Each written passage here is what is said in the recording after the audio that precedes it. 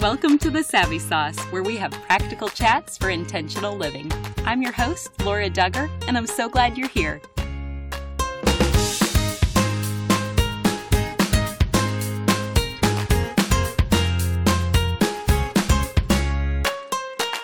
Samaritan Ministries is a biblical solution to healthcare, connecting Christians across the nation who care for one another spiritually and financially when a medical need arises. Learn more at samaritanministries.org/SavvySauce. As soon as I heard Sherita Harkness teach, I instantly reached out to invite her to be on the podcast. You'll understand why after listening to this message with Sherita as my guest. She reveals profound and practical ways to live as wise stewards of all God's goodness bestowed upon us. And she's going to teach us how God can use our little to become someone else's miracle. Here's our chat. Welcome to The Savvy Sauce, Sherita. Oh, thanks so much for having me. So excited to hear more about your journey today. And will you just start by first telling us about your upbringing and your testimony of coming to faith in Christ? Sure. I always feel weird saying it's my testimony because I was 5. But I do think that it's sweet that God always kind of speaks to us from when we were kids in the way that I think that he likes to love us and speak to us when we're adults, because I love theater and television and film. And when I was 5, my parents took me to a church. We went to this play, and it was called The Toy Maker's Dream. And the toy maker was God, and he created all these toys, and then the toys rebelled against him. And so his son said, I'll go down and I'll be a toy, and I'll do what the other toys can't. And so by the end of the play, they asked us, hey, if you want to come and be friends with the toy maker's son for the rest of your life, you can. And so I told my mom, I want to go. And she's like, sit down. You don't have a clue what you're talking about. And I remember telling her distinctly, Mom, I have got to be his friend. And she's like, Sherita, sit down. And I finally just got up and I was like, I need to go. So she let me go down to the front. And I remember walking down there, and they explained everything to us and told us the toy maker's son's name is Jesus and all the things.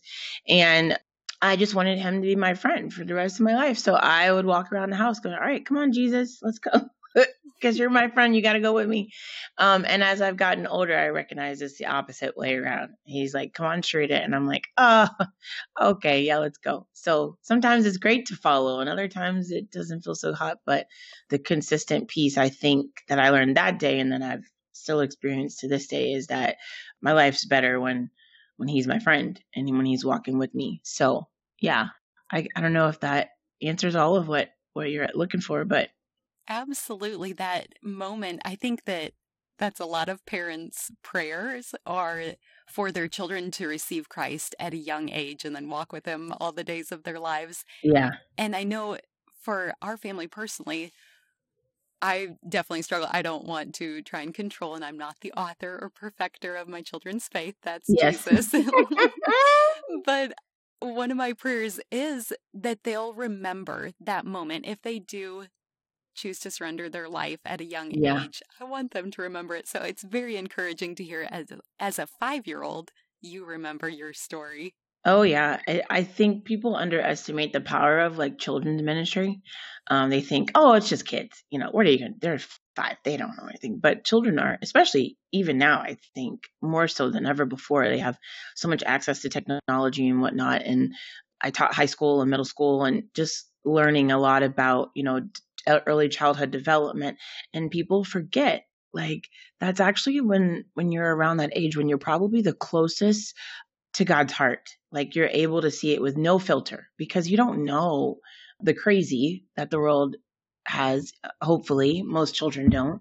And they recognize, even when you're learning a language, they tell you that kids should learn that between ages 2 and 5. They're going to retain that the most. They have the easiest osmosis in their mind. So I think that's probably the same for their heart.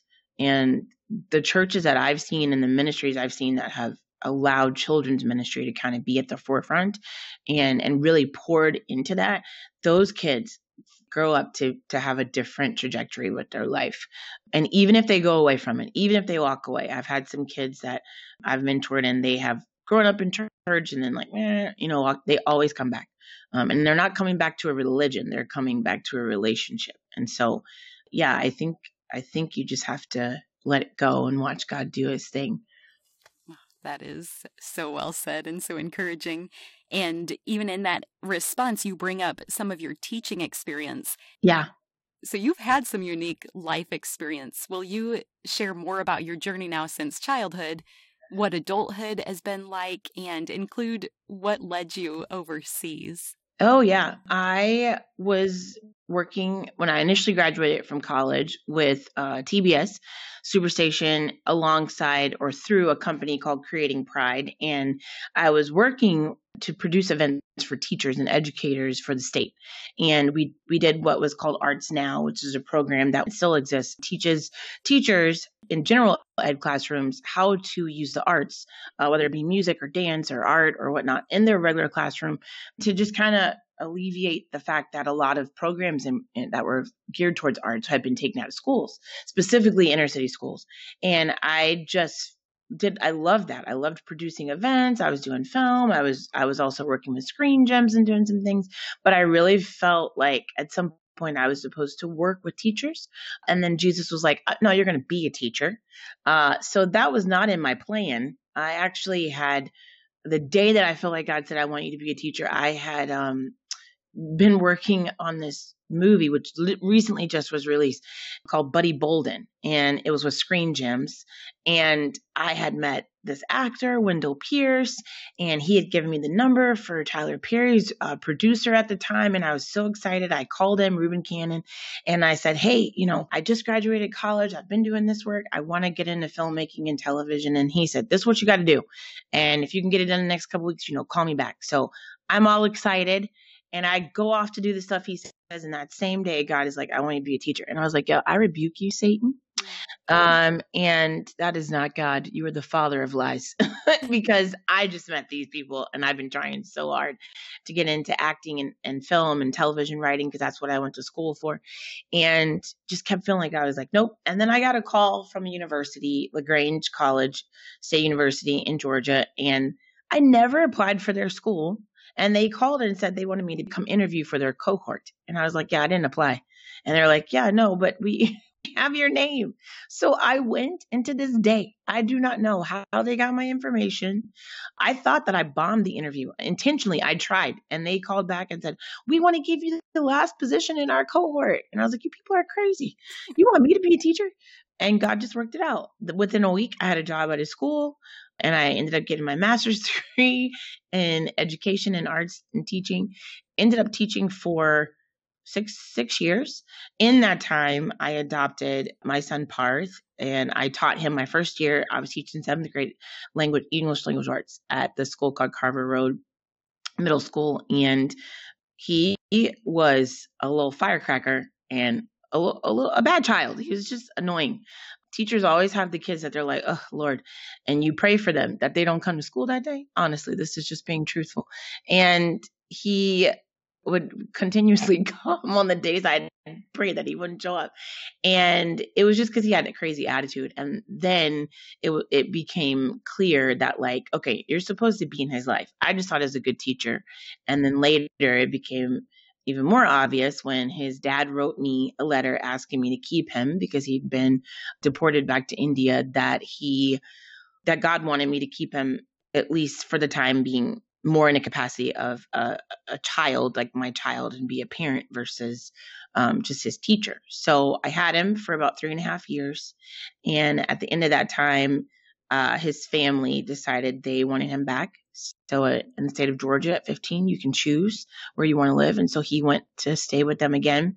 And I still remained his guardian, still was his legal guardian, but just allowed him to stay with them in case anything happened. I could still, run point on things and still be mom. And then in that time, I went to Dubai because he had left school. He had gone to live with his sister again. I was really depressed and really sad and just was like, God, I thought, you told me I was supposed to keep him for a while. And so I quit teaching for 6 months. My principal, my teachers, fellow teachers in my department all agreed, like, you just need to take a break and then come back. Well, because I did that, when the recession hit and all the teachers were being furloughed, I was the first fired, quote unquote, because I was the last hired. I had left for 6 months and then come back. And so then the recession hit. So a friend of mine had already gone overseas to Abu Dhabi, and he's like, hey, you should come here. And I was like, yeah, no, it's sand, and Osama bin Laden might still be alive. And I feel like I should stay here. And he's like, no, I'm telling you, like, you'll love it. So I said, look, I'll apply. And if I'm supposed to do that, then fine. And he's not Christian. And he said, I think you should pray about it. I said, I think you're just saying that to make me feel better. And the answer is no. And he's like, no, I really do. I think, that you always seem to like get more direction when you do that. So why don't you just pray about it? And I did. And I felt like God said that night, like, that's where I want you to go. And so things worked out, and I got a job in Dubai, not in Abu Dhabi. I was working for the government of Abu Dhabi, but they placed me at a school in Ajman, which is a state or an emirate, about 3 hours north of the UAE, Abu Dhabi area. So then I lived in Dubai, and I stayed there for 4 years. And the first 2 years I was there as a teacher. I was teaching the first 6 months, and then the sheikh came. The sheikh is like the president here in the United States, just with kingship, monarchy type position as well. And his office of education said they wanted me to come and create a new curriculum for girls. They were trying to empower the women of the UAE and kind of be the first to do so at an education level. And so I went and created a British curriculum. It's called Creative Media and Production. Did that for 6 months, another 6 months. So by the end of the year, I had written the curriculum. We designed up all these plans for these buildings. And then they said, okay, now we need you to hire the teachers and then go back and teach. So your girls that you originally left, and get the program off the ground. So then I did that for another several months. And then finally my contract was up after 2 years. And I just thought, I feel like I'm finished. And then I ended up getting a job at a church, which was also not in my plan. I was planning to work with one of the local media companies there. They actually do a lot of our work here, which is for the Universal Pictures and different movies. And so I had done some work with them while creating this media production program. And they said, we'd love to give you a job. I'm like, I'd love to have one. It was $100,000 a year. And the same time I'm waiting for a response from them, it became Ramadan. And so everything shuts down during Ramadan. And I'm waiting. Nobody's writing me back. And my pastor at the church that I was attending comes to me and says, hey, I think you'd be great to be an arts and worship director. And I was like, yeah, no, I feel like Jesus don't pay that much money. So I'm going to go over here. And he said, no, I really think, I think you should pray about it. And when people say that, I'm like, I actually do go and pray. So when people encourage me to do that, it's annoying because I know it's actually not them, it's really God. So I said, sure, yeah, I'll think about it. And I didn't pray because I didn't want to hear the answer that I needed to go to that job. And it didn't matter because my visa was about to run out, and you cannot stay in the city or in the country without a visa, a work visa. And so I went ahead and accepted because I didn't hear anything back from this other company. And the minute I signed the paperwork and got my visa done and transferred all the things over from my other job, they call me. Oh, hello, Habibti. How are you? Habibti is like sweet darling, like, sweetheart kind of thing. And we have job for you. I'm like, yeah, too late. I already signed up to work with this church, daggone it.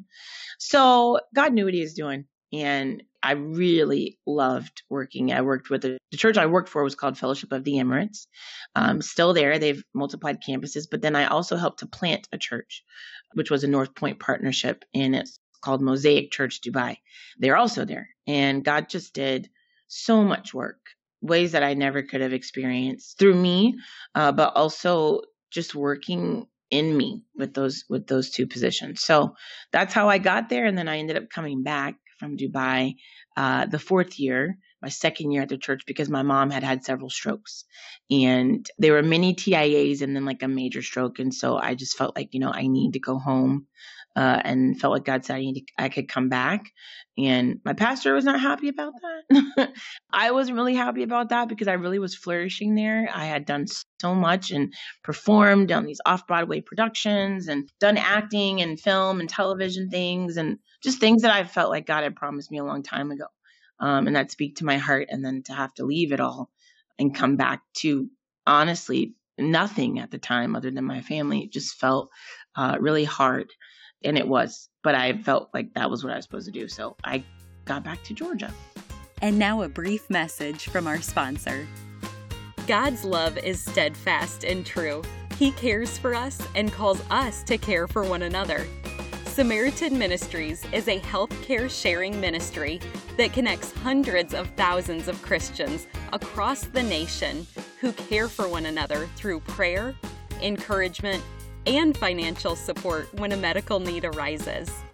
It is not insurance and there are no network restrictions, so you can choose the healthcare providers and treatments that are best for you and your family. Medical bills are sent to Samaritan Ministries, and they'll notify members of your need. The prayers and money received from fellow members to help you pay for your shareable medical bills will assure you that you are not alone. When the body of Christ comes together to pray, encourage, and provide for one another, burdens are lifted and God is glorified. This applies to all areas of life, including healthcare.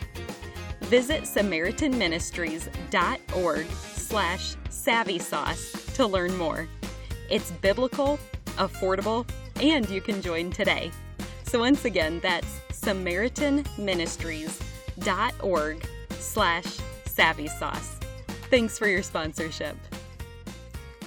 Wow, your story is amazing. And I guess you're kind of expressing this already, but a lesson that I've learned from you previously through something that you taught on, you said, miracles are the powerful combination of faith and action partnered with surrender and obedience.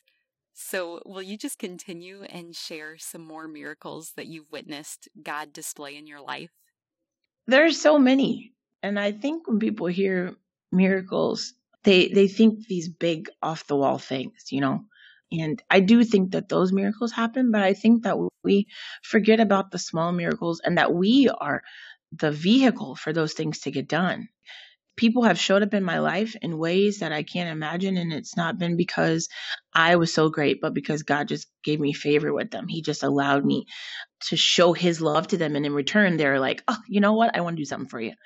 And sometimes I don't even know them. Like, I think when I gave that talk that you were referencing, it was right after the pandemic started. And I had lost all of my jobs for my business. And I was like, oh, great. Okay, what do I do? And I remember just thinking, okay, Lord, this is the amount of money I have.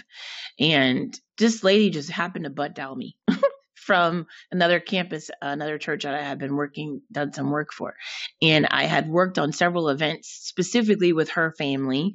We always did a festival at their house, a music festival that happens in the city of Atlanta. And their house was always a venue. And so we got to work together every year. And she just happened to call. When she did, we ended up talking. And I just was saying, like, how can I pray for you? The girl who has no money. How can I pray for you? But I wasn't worried, so it was easy just to say, like, what can I pray?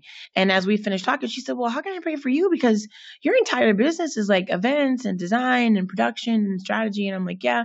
She's like, and that's all stopped, right? And I said, yeah. So I told her, I said, you just pray that God would continue to sustain me. I said, I've been saying this little prayer, just something that every day when I would wake up, I just open my hands, sit on the side of the bed and say, no, God, I thank you that you choose to flourish me in this time of uncertainty.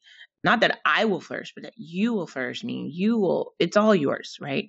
And so you'll take care of it. And I just prayed that every day. At the end of the week, that's when they called and, said, hey, we've been praying and we've been doing devotional with our girls, and we'd like to give you a gift to just, what we have, we feel that it's borrowed and we want to give it to you. And I had honestly never heard anybody talk about their money in that way, other than like pastors and, people. And they just gave me $2,500. And that literally sustained me for the next several months. And I was able to give that away, some of it away to other people, friends of mine who had lost their jobs too. Or even if it was just like, hey, I'm going to cook dinner for everybody, and I'll bring you some and drop it off at your doorstep and then you have it. So you have food tonight. Down to miracles of like, it was a miracle that just a couple of days ago when I moved to Chicago, I'm outside struggling with this shovel. And my body is like, who are you? And what do you think you're doing? This is not what we do. And my wrist was starting to swell up. I couldn't do it. And I literally just prayed in my heart. Like I said it out loud, but I just was like, God, I could use a little help right now. I wish I had a snowblower because this is going to take me forever. Within like 5 minutes, the neighbor comes across the street. Hey, you look like you need some help. Do you need some help? I said, oh, yes, we are from Atlanta. This is new. And he said, okay, I just did my driveway. I'll bring my snowblower over. Now, that's so small, but that was a miracle for me because I did not have a snowblower. I barely had the shovel. I just bought it at Home Depot when I landed from the airport. And then he did that part, but then there was like still so much ice underneath because I hadn't been here. And I literally, again, thought, I didn't even say it out loud. I just thought, Jesus, it would be so great if I'm going to have to find a service or if somebody could like come and get the rest of this ice up because I just need a truck. I literally just thought I need a truck. And then within 10 minutes, this guy next door to me I guess he'd sold a cabinet or something. And he bartered with the guy that came to pick it up that because he got the cabinet for free, like if he gave it to him for free, he asked the guy, would he come over and get the rest of the snow and ice out of my driveway? This was within like a 2-hour period of each other. Because I had come inside, gone back outside to like, warm up and then go back and try again. And the guy had a truck with a shovel on it. Like, what? So, I mean, those are little things, but they were things I needed. And I don't believe that they're like I said, miracles aren't like, poof, it happened. That was me believing God for just saying like, I hope God, I can have these things eventually. Or it would be nice, Lord, if I could, do X, Y, and Z. Not even thinking about it. Just someone else, though, coming along and providing the manpower behind that miracle. Like, it's through us. It's Elevation Church says it so well. And I think it's been their slogan or their vision kind of casting for the last couple of years, where Stephen Furtick will say, let's see what God can do through you. And we are the miracles for each other. So, I mean, the list goes on from the things that have happened in my life, even just people sending me money. My mom was in the hospital on Christmas Day, and I just said, hey, can you pray? We have no idea how much the power of prayer helps. And people sent prayers and they called and said prayers, and other people said, hey, I want to send, Venmo you money. And that helped it, get food for dinner. And people just picked up different things. So I think more than anything, the miracles are wherever we find them. It's people around us. And if you sow those seeds, if you are someone else's miracle, it has no choice but to come back to you, because the Bible says that, hey, if I'll give to you good measure, pressed down, shaken together, and running over will men give unto you, but it's you sowing first into the kingdom. And then I think God just allowing those things to return to you at the right time.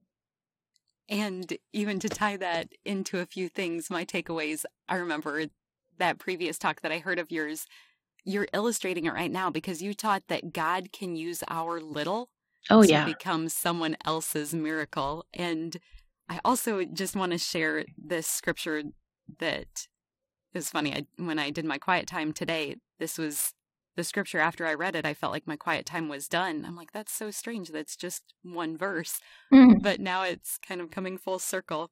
So it's in James 5:16, and it's the Amplified Version. It says, therefore, confess your sins to one another, your false steps, your offenses, and pray for one another, that you may be healed and restored. And here's the part that really is emphasizing what you're sharing.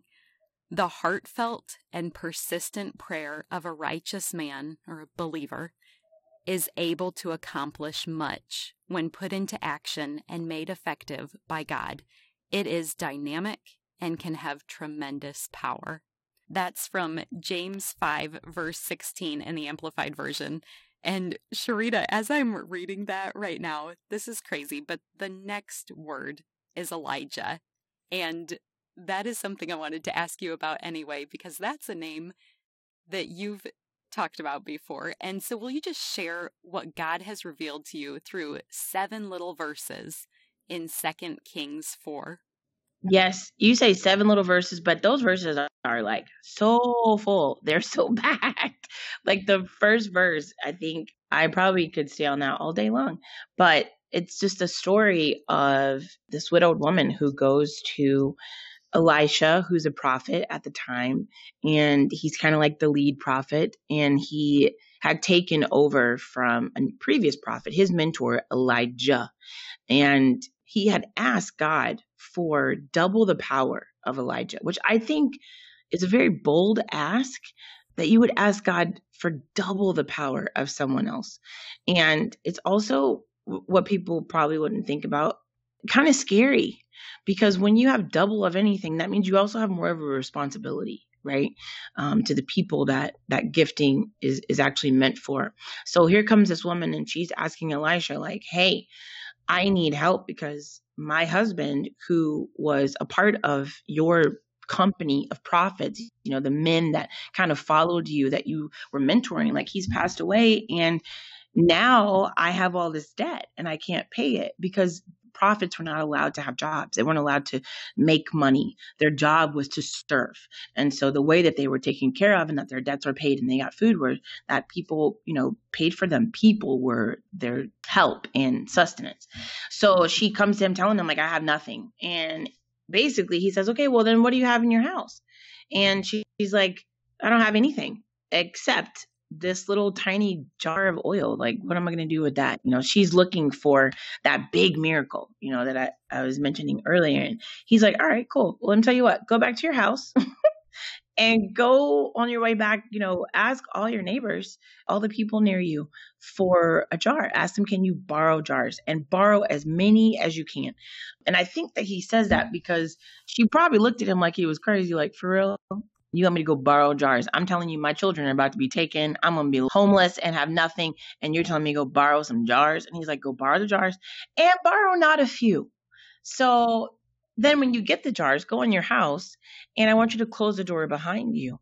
And then once you close the door, take that jar of oil that you have and begin to pour it in each of the jars. And when you've done that and you've completed it, go take them to, like, basically the market, go sell them, whatnot, and you'll be able to live off of that money and the rest. I can only imagine in her mind, because I've been in that place before where it's like, I have nothing, God, that he's like, no, just this little bit. You don't need a lot. And I was so drawn to that passage of scripture because at one point in my life, I did ask for more than. I said, God, I really want more. I want more of you. I want more of your power. I want more. I just want to be able to have more, not so that I can have it for myself, but because I want to be able to change people, like to encourage people to speak to their weakness. I want you to use me in that way. And the only way that I feel I've seen people who are in ministry or who just do great things. Like, people think you got to be a minister or a pastor to say, no, you just got to be you. And, you have to be connected to God. But anybody that I've seen doing great works in God's kingdom for people, wherever they live, in their community, their church, whatever, they always have great connection with God, the Holy Spirit, with Jesus. And they are just full, because you cannot pour out of an empty jar, right? So the irony to me is that the interesting thing to me is that she goes and she gets all these big jars, and she has to fill it up with her little tiny jar or bottle of oil. And the faith that it had to have taken, not only to go borrow from people, they knew her situation. Like, this is like small town, like the Middle East. Living there in Dubai helped me really also understand the Bible so much more. The nuances that we would never recognize in America or Western world, that are just there, from like washing your feet to just different things. And one thing that just clicked in my mind, like, everyone would have known her situation. So she would have been like the town, like, talk, you know. So to go to all these people, and I'm sure that some people, the people who gave her the jars, loved her, cared about her, or at least wanted her to see her do well. But she still had to admit, like you said when you're reading James, like, hey, this is what I'm struggling with. This is where I am right now. I don't have anything. And then trust that God was going to speak to the right people to give her what she needed, because she had to go borrow the jars. She didn't have them. And then the fact that he says borrow not a few, that means she had to tell everybody, people that she probably wouldn't have even talked to, even maybe. But then the cool thing about that is then when she actually pours the oil and the oil's coming out and it's filling all these jars. And I still don't think she borrowed as many as she could, because if you look towards the end of those scriptures, she says to her son, hey, give me another one. He's like, there are no more. And usually you kind of know what you have. But I think as she was pouring, this is just me kind of like putting my own ideas in there based off my experience. It's like I go out, I start to trust God. I do just what he asks and probably could do more, but just am nervous that like this is stupid. And then when I start, then I see him just like pouring out. And then it's like, oh, okay, God, let's go. And he's like, yeah, no, I needed you to prepare. Preparation is also part of the miracle. You don't get to just show up and then bam, it's just going to happen. You have to start that as well. God's just pouring favor on top of his faithfulness, but you have to be faithful as well to get, to do what he's asking you to do to get that going. So I just hear her saying like, give me the next jar. And her son's like, no, it's gone. We don't have anything else. And then her having to stop and stand back and then take those jars to market. So now everybody knows she borrowed the empty jars. Everybody now sees that she's filled the empty jars because it's city centers. Like it's not like she went to, Target or to Costco. She goes to the center of this market and is given this back. So now they all get to see the oil. And they had to then think and ask, how did that happen? Where did you get that oil from? Because oil would have cost money, which is why she was able to make so much money. So not only does she get the miracle, the benefit of getting the money, but she gets the benefit of giving God the glory out of all of that, because everybody has to see. So now those people who may not have believed in the prophets, or may not have believed, that God was faithful, or may not have believed that God would do it for her because like, whoa, she is the lowest, right? Now they're seeing that, and now their faith is renewed. So it wasn't so much just for her. It's also for these other people. And it's also to redeem what was lost. She lost a husband that was her provider. But we've seen as Christ followers throughout the Bible, with Ruth, with all these different people, but specifically with Ruth, Boaz is the visual picture that we have that God is our ultimate provider, and he's our husband. He's our kinsman. He's the one that's always taking care of us. And so if we put our hope in him versus, looking to people for all of that, he can take all of our talent, the skill, our resources, our relationships, all these things. And then the Holy Spirit just comes and like brings it into fruition through other people and through our obedience to trust that the people he's placed around us or is working is going to work through are right where they're supposed to be. Even the people that probably look like they may not be for us, because God can use anybody. Judas was in Jesus' circle and Jesus created him. He knew he was going to betray him, and he still used him to do exactly what he needed to have happen as a part of his story. So yeah, I love that story, but it was because I've lived it. I've seen God show up in my life on so many occasions. And as many times as I've felt just almost incapable of trusting, because it's like, I have nothing, God. Like, I only have. He's like, great, I'll take the only, and then I'll add that for 200, Alex. Okay. So I've seen God do this in my life consistently. And the biggest way is that I've seen him to just provide the payment, not for my physical debts to be paid, but for my heart debt to be paid. He does that through Jesus. And he did that on the cross. He paid. Jesus became our debt. That was the whole point of that story, is that there's this foreshadowing of, yes, Elisha is helping this woman to quote unquote pay her debt. But Elisha was just a physical figure of what was to come, because Jesus is our greater Elisha, and he's already paid the debt that we can never pay. And so why wouldn't we want to like this woman. Go ask everyone, borrow all these jars so that we can show them like, hey, Jesus is the one that's going to do these things. And that's where this hope and that's where this love and joy and all the things, this peace, especially, where we are now and with the pandemic, that's where all of that's coming from. And you don't have to fear and you don't have to be anxious and you don't have to be afraid because God's already done it. He's already paid and put in full what you need, everything in Jesus. Amen to all of that. And I'm just thinking of the person who maybe it's been a while since they've read this scripture, or even someone who's never read this. I am going to read these 7 verses. And then Sherita, I'd love for you just to share what you've drawn out, the practical applications and what this can mean in each of our lives. And so this is 2 Kings 4 in the NIV. The wife of a man from the company of the prophets cried out to Elisha, "Your servant, my husband, is dead, and you know that he revered the Lord. But now his creditor is coming to take my 2 boys as his slaves." Elisha replied to her, "How can I help you? Tell me, what do you have in your house?" "Your servant has nothing there at all," she said, "except a small jar of olive oil." Elisha said, "Go around and ask all your neighbors for empty jars. Don't ask for just a few. Then go inside and shut the door behind you and your sons. Pour oil into all the jars, and as each is filled, put it to one side." She left him and shut the door behind her and her sons. They brought the jars to her, and she kept pouring. When all the jars were full, she said to her son, "Bring me another one." But he replied, "There is not a jar left." Then the oil stopped flowing. She went and told the man of God, and he said, "Go and sell the oil and pay your debts. You and your sons can live on what is left."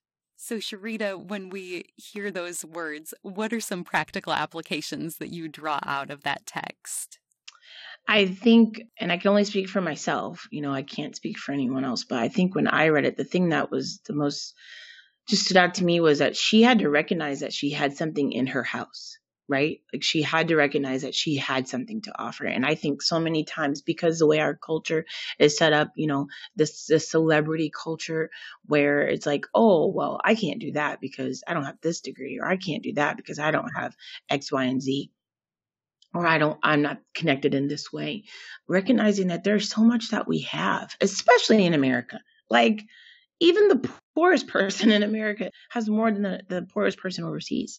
And sometimes even more than one of the richest people overseas, because it's just where we are and the value of the things that we have.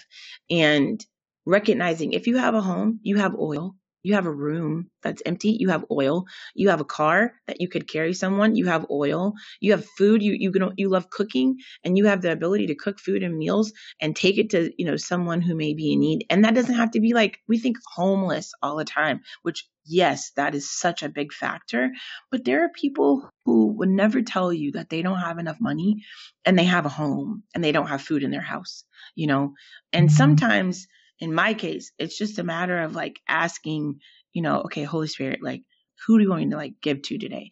And that giving isn't always financial. Like literally last night, I called to get my U-Haul pods delivered for today. And I'm trying to get everything worked out. The lady was on the phone.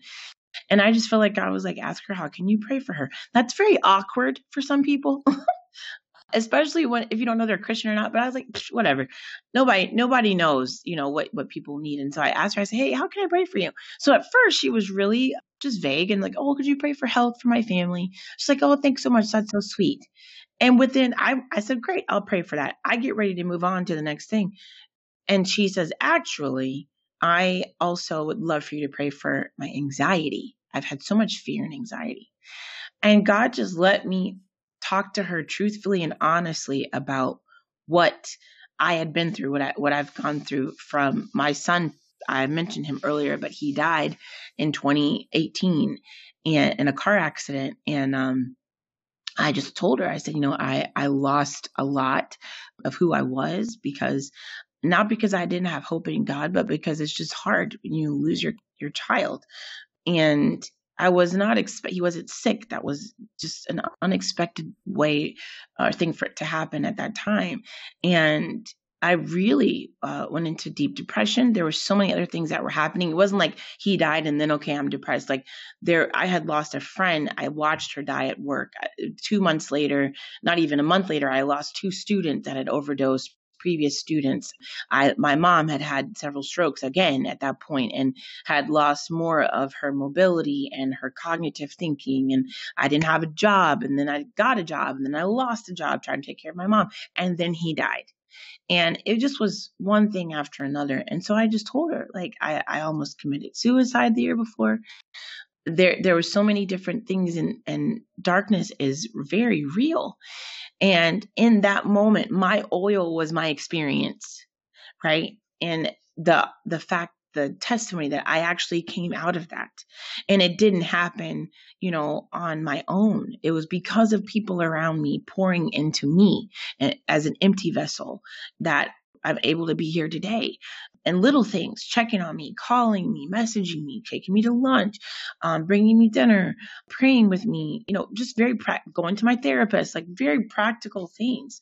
So it's first recognizing, I think, that you have oil and that you're able to take that. God can take that and he can multiply it, and not downplaying what you have, because it's different for everybody. I think the next thing is just also just remembering not to isolate. Not to say like, okay, well, I got to do this myself. We especially in church world. So like, put your foot down. You got to figure it out. I got mine. You got to get yours. And it's like, no, that is not the church of God.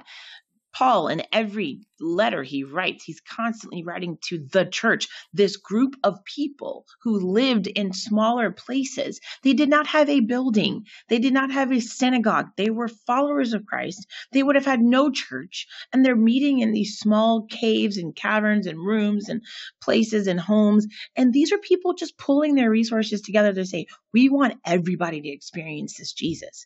Like, they did not isolate themselves. And when someone was isolated, like Paul in prison in Philippians, they went and saw him. They went after him. And so, I think it's definitely something that as a community, we have to ensure that we don't allow other people to isolate, that we don't get so caught up in our, we have this practice and we got to go here, we got to do this, and that you forget that people are around you and need to hear from you. And that sometimes it's hard. People kept asking me when I was going through the dark phase of my life the last year and a half, why didn't you reach out to me? Why didn't you call me? And almost upset that I didn't say something to them. And I'm like, I need you to understand this. Darkness is real. We sing this song, the song Tremble. And the words that say, Jesus, Jesus, you make the darkness tremble. That is some awesome power, because darkness is almost, in the way that I have experienced it, is so encompassing. It will take you out and you have no voice and you feel alone. So therefore you don't reach out because you're trying just to fight, to just be present in the moment, to just be awake and alive and get through your day. To have to add to that, thinking through calling someone.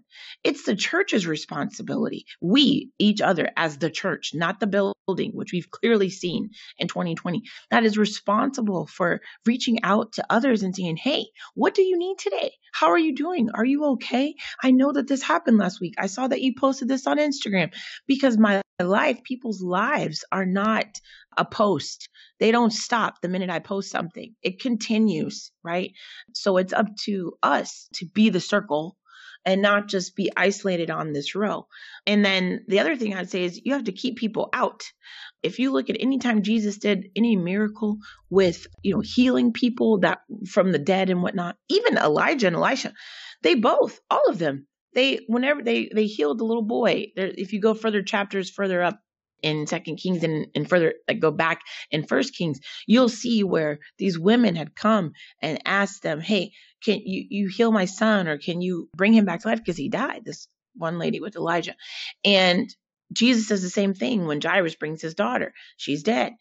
Jesus says she's just sleeping. And when he gets there, everybody's crying. And he's like, get these people out of here because I cannot do any miracles with people in this room and this energy is all just like, oh, woe is me. And because they don't believe that Jesus can do what he needs to do. You have to have room for the Holy Spirit to move. If you don't believe he exists, then how is he going to do anything?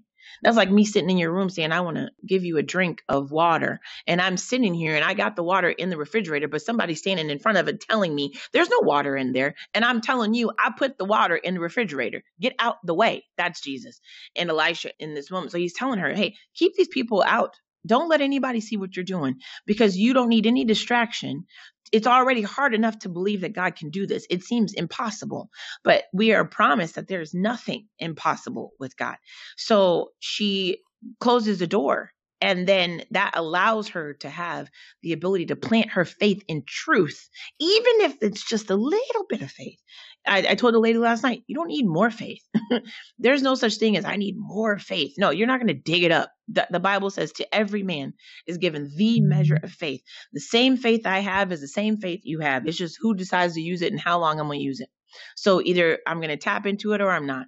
And then I guess the last thing that is more practical would be just like, are you willing not only to trust God to be what you need in times of not enough, because that's his heart, is to give us more than what we need when we don't have enough. But also, are you willing to ask God to give you the courage to just say, okay, I'm ready. I'm here. Use what I have. Because that's scary. It's scary to think that you don't have enough. It's scary to think that you don't have something to offer. And I think it's almost built inside of our DNA without even realizing it, because we all are always looking for a hero. That's why we love like Avengers movies and, Star Wars and Lord of the Rings and Harry Potter, all these things, all these movies that people fall all over and go to Disney World for. People pay thousands of dollars to go to Disney World and just experience something different. And I'm like, the magic you're looking for is in Jesus. It's not magic. It's actually what I mentioned before, which is just saying, okay, it's my obedience and it's partnered with my surrender. That's the magic, is getting to see God work in me, through me, with a little bit. That's the quote unquote pixie dust. So I think just asking for the courage to open our hands and say, hey, God, I want to be available to you to do whatever you want to do through me. I don't even see what I have in my house, but I know that in your word, you say that you'll open my eyes to see. So I'm going to ask you, give me the eyes to see what I have. Give me the heart to then also give it away and recognize that it's all borrowed, like everything. And when I finished with that lady last night, she was so grateful and it was so sweet and almost didn't want to get off the phone. We both were like, okay, bye. Okay, bye. Okay, bye. I'm like, this is a U-Haul. They got all this on record, right? They recorded this call.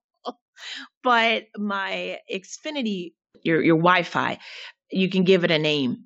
And so I had named it and it popped up right when I got off the phone with her to get on. It's all borrowed. Like literally that's what I named it, because I want to be constantly reminded everything I have, my family, my friends, my body, my house, my home, like everything is all borrowed. And if I live that way, then I don't have any problem giving it away to anybody. I don't have any problem with someone asking me to do anything or to serve or any of that, because I recognize God gave it to me to do that in the first place. So that's probably, if I look at anything practical, that's everything that I took away from it. Wow, that message of stewardship is so powerful. And I'm so sorry about the experiences and the loss of your son and all the struggles in that time of darkness. Yeah. So thank you for being vulnerable and sharing, because you're not approaching this from, I guess, the pie in the sky. Everything's always great, but you've walked through a lot of difficulties too. Oh, yeah. Yeah. It is not from a theological preference of things like this. That's my life. But that's what the world needs to see, is how we live. They need to see like, oh, you still are here and these things happen? Like, how did that happen? Well, it's Jesus. How could you not be empty? It's Jesus.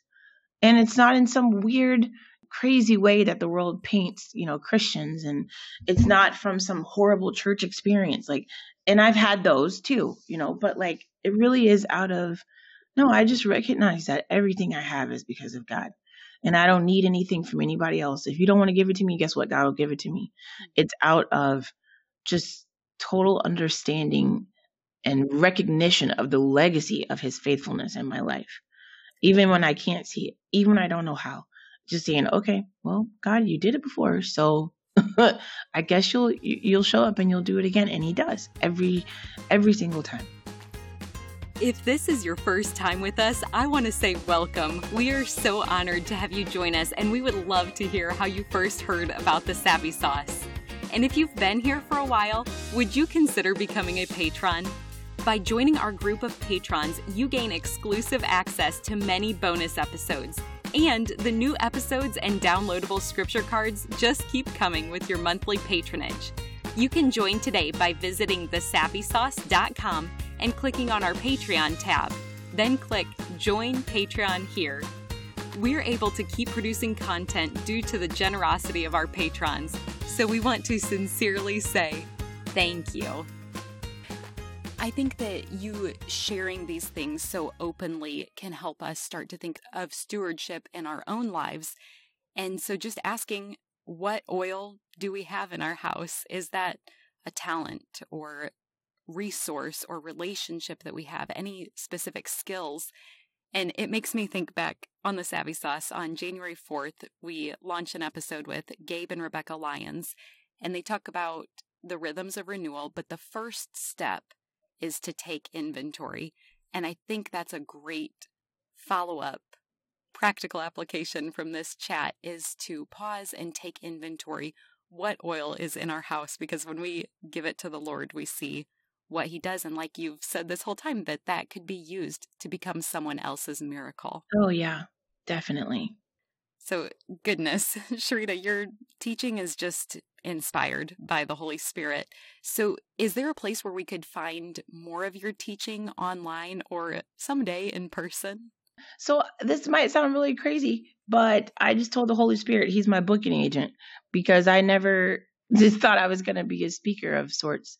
So I do have Instagram, and I have a really great team that's been helping me to just kind of do different things and continue to make space to be able to speak when God kind of gives me things. I know that in April this year, supposed to be at a women's retreat in Virginia through a North Point partnership there. But right now, mostly the things that if anybody's like, oh, where is that at? They could see this message that we've kind of been rallying around on North Point Ministries at North Point Community Church, and they could watch What's in Your House, I think. And then there's one other one. I've also done some messages for Decatur City Church. That church is amazing, and just grateful to have been able to work with them. And then I don't think the Grove, which is kind of like a women's conference, but on steroids at Passion City Church. I spoke there last Christmas, but I'm not sure if that's available online to listen to. And then there's one other that I recently had a chance to speak with an organization called Cultivate. They are based out of Atlanta, and they're really for a group of mental health experts that are Christian and Christ followers. And I did a talk with them, and that was a really great time. So that's there. And I think all of those things are available to be seen on my Instagram account, which is just SJ Harkness, the number 1. So yeah, that's it for now. As far as the future, I don't know. I really just said, hey, God, wherever you tell me to go, I'll go. So if someone wants to invite me and it aligns with time wise and just what the Holy Spirit has spoken to my heart, then that's kind of how I've been going with things. I don't have a schedule. I don't have like a plan, because it's just really God's just shown up and said, I want you to go here, or I want you to speak here. And so I've just done what he's asked. The next several months, I just, like I said, moved to Chicago. I moved here to be the creative arts and worship pastor at Willow Creek Community Church. And so I'll just kind of be digging in this next month or so. And we have spoken. They asked me if I'd be willing to speak at Willow once I kind of get my feet planted. And I said, sure. So hopefully at some point I'll be able to speak there and people can tune in. But for right now, it's just kind of wherever the Holy Spirit says comes next, and whatever's already online at North Point or Decatur City Church. That's perfect. We will make sure that we link to your Instagram page in both our show notes and our resources tab of the website. And Sherita, you may already know we're called the Savvy Sauce because savvy is synonymous with practical knowledge or discernment. And so as my final question for you today, what is your Savvy Sauce? So I think if I had to say my Savvy Sauce, other than clearly Jesus and the Holy Spirit, I would say is just always wanting to create experiences for people, whether that's just in conversation or in an interaction with me, that point back to God's goodness. Everything that God created in the beginning, he always looked at it in those 7 days and said, oh, that's good. And I have this thing, I don't even realize I say it sometimes, that my cousin noticed. She's like, you always say that. And I say, oh, that's good stuff. That's good stuff, like for everything. And I think I kind of live by that. Like, okay, I want somebody to look at anything I've done and go, oh, that's good stuff. And not because I've done it, but because God's in it. And so, yeah, I just try to live in a space or from a space where I'm always trying to create an experience to the best that I can. Some days are harder than others. Other days, most days, I'm just like, okay, God, it's me and you. Let's go after this and just create good stuff because God's in it. Not to be cliche, but that's good stuff. Yeah. So, Sherita, thank you just for being a godly woman. Your good works overflow from your genuine faith, and your voice is such an important one for us all to hear. So I pray that God blesses you with many more opportunities to share this gift he's given you. Thank you so much for being my guest today. Oh, no, thank you for having me. I'm really honored and very grateful and just heart so full to have had time in that, and that it ministered to you, that what you heard the one time you heard me speak actually, encouraged you and touched you, because that was my prayer. Like, God, if I do this, if I have to go speak in front of people, like, I want it to be what you want to say, and I want it to be life-changing for someone, that they hear you, that they see you in their life. So this was just a confirmation for me that I'm following Jesus where he's asking me to go and that he's working. So thank you for the invite to come and chat with you on Savvy Sauce. Oh, it was truly my pleasure. One more thing before you go. Have you heard the term gospel before? It simply means good news, and I want to share the best news with you. But it starts with the bad news. Every single one of us were born sinners, and God is perfect and holy, so he cannot be in the presence of sin. Therefore, we're separated from him. This means there's absolutely no chance we can make it to heaven on our own. So for you and for me, it means we deserve death, and we can never pay back the sacrifice we owe to be saved. We need a Savior. But God loved us so much, he made a way for his only Son to willingly die in our place as the perfect substitute. This gives us hope of life forever in right relationship with him. That is good news. Jesus lived the perfect life we could never live and died in our place for our sin. This was God's plan to make a way to reconcile with us so that God can look at us and see Jesus.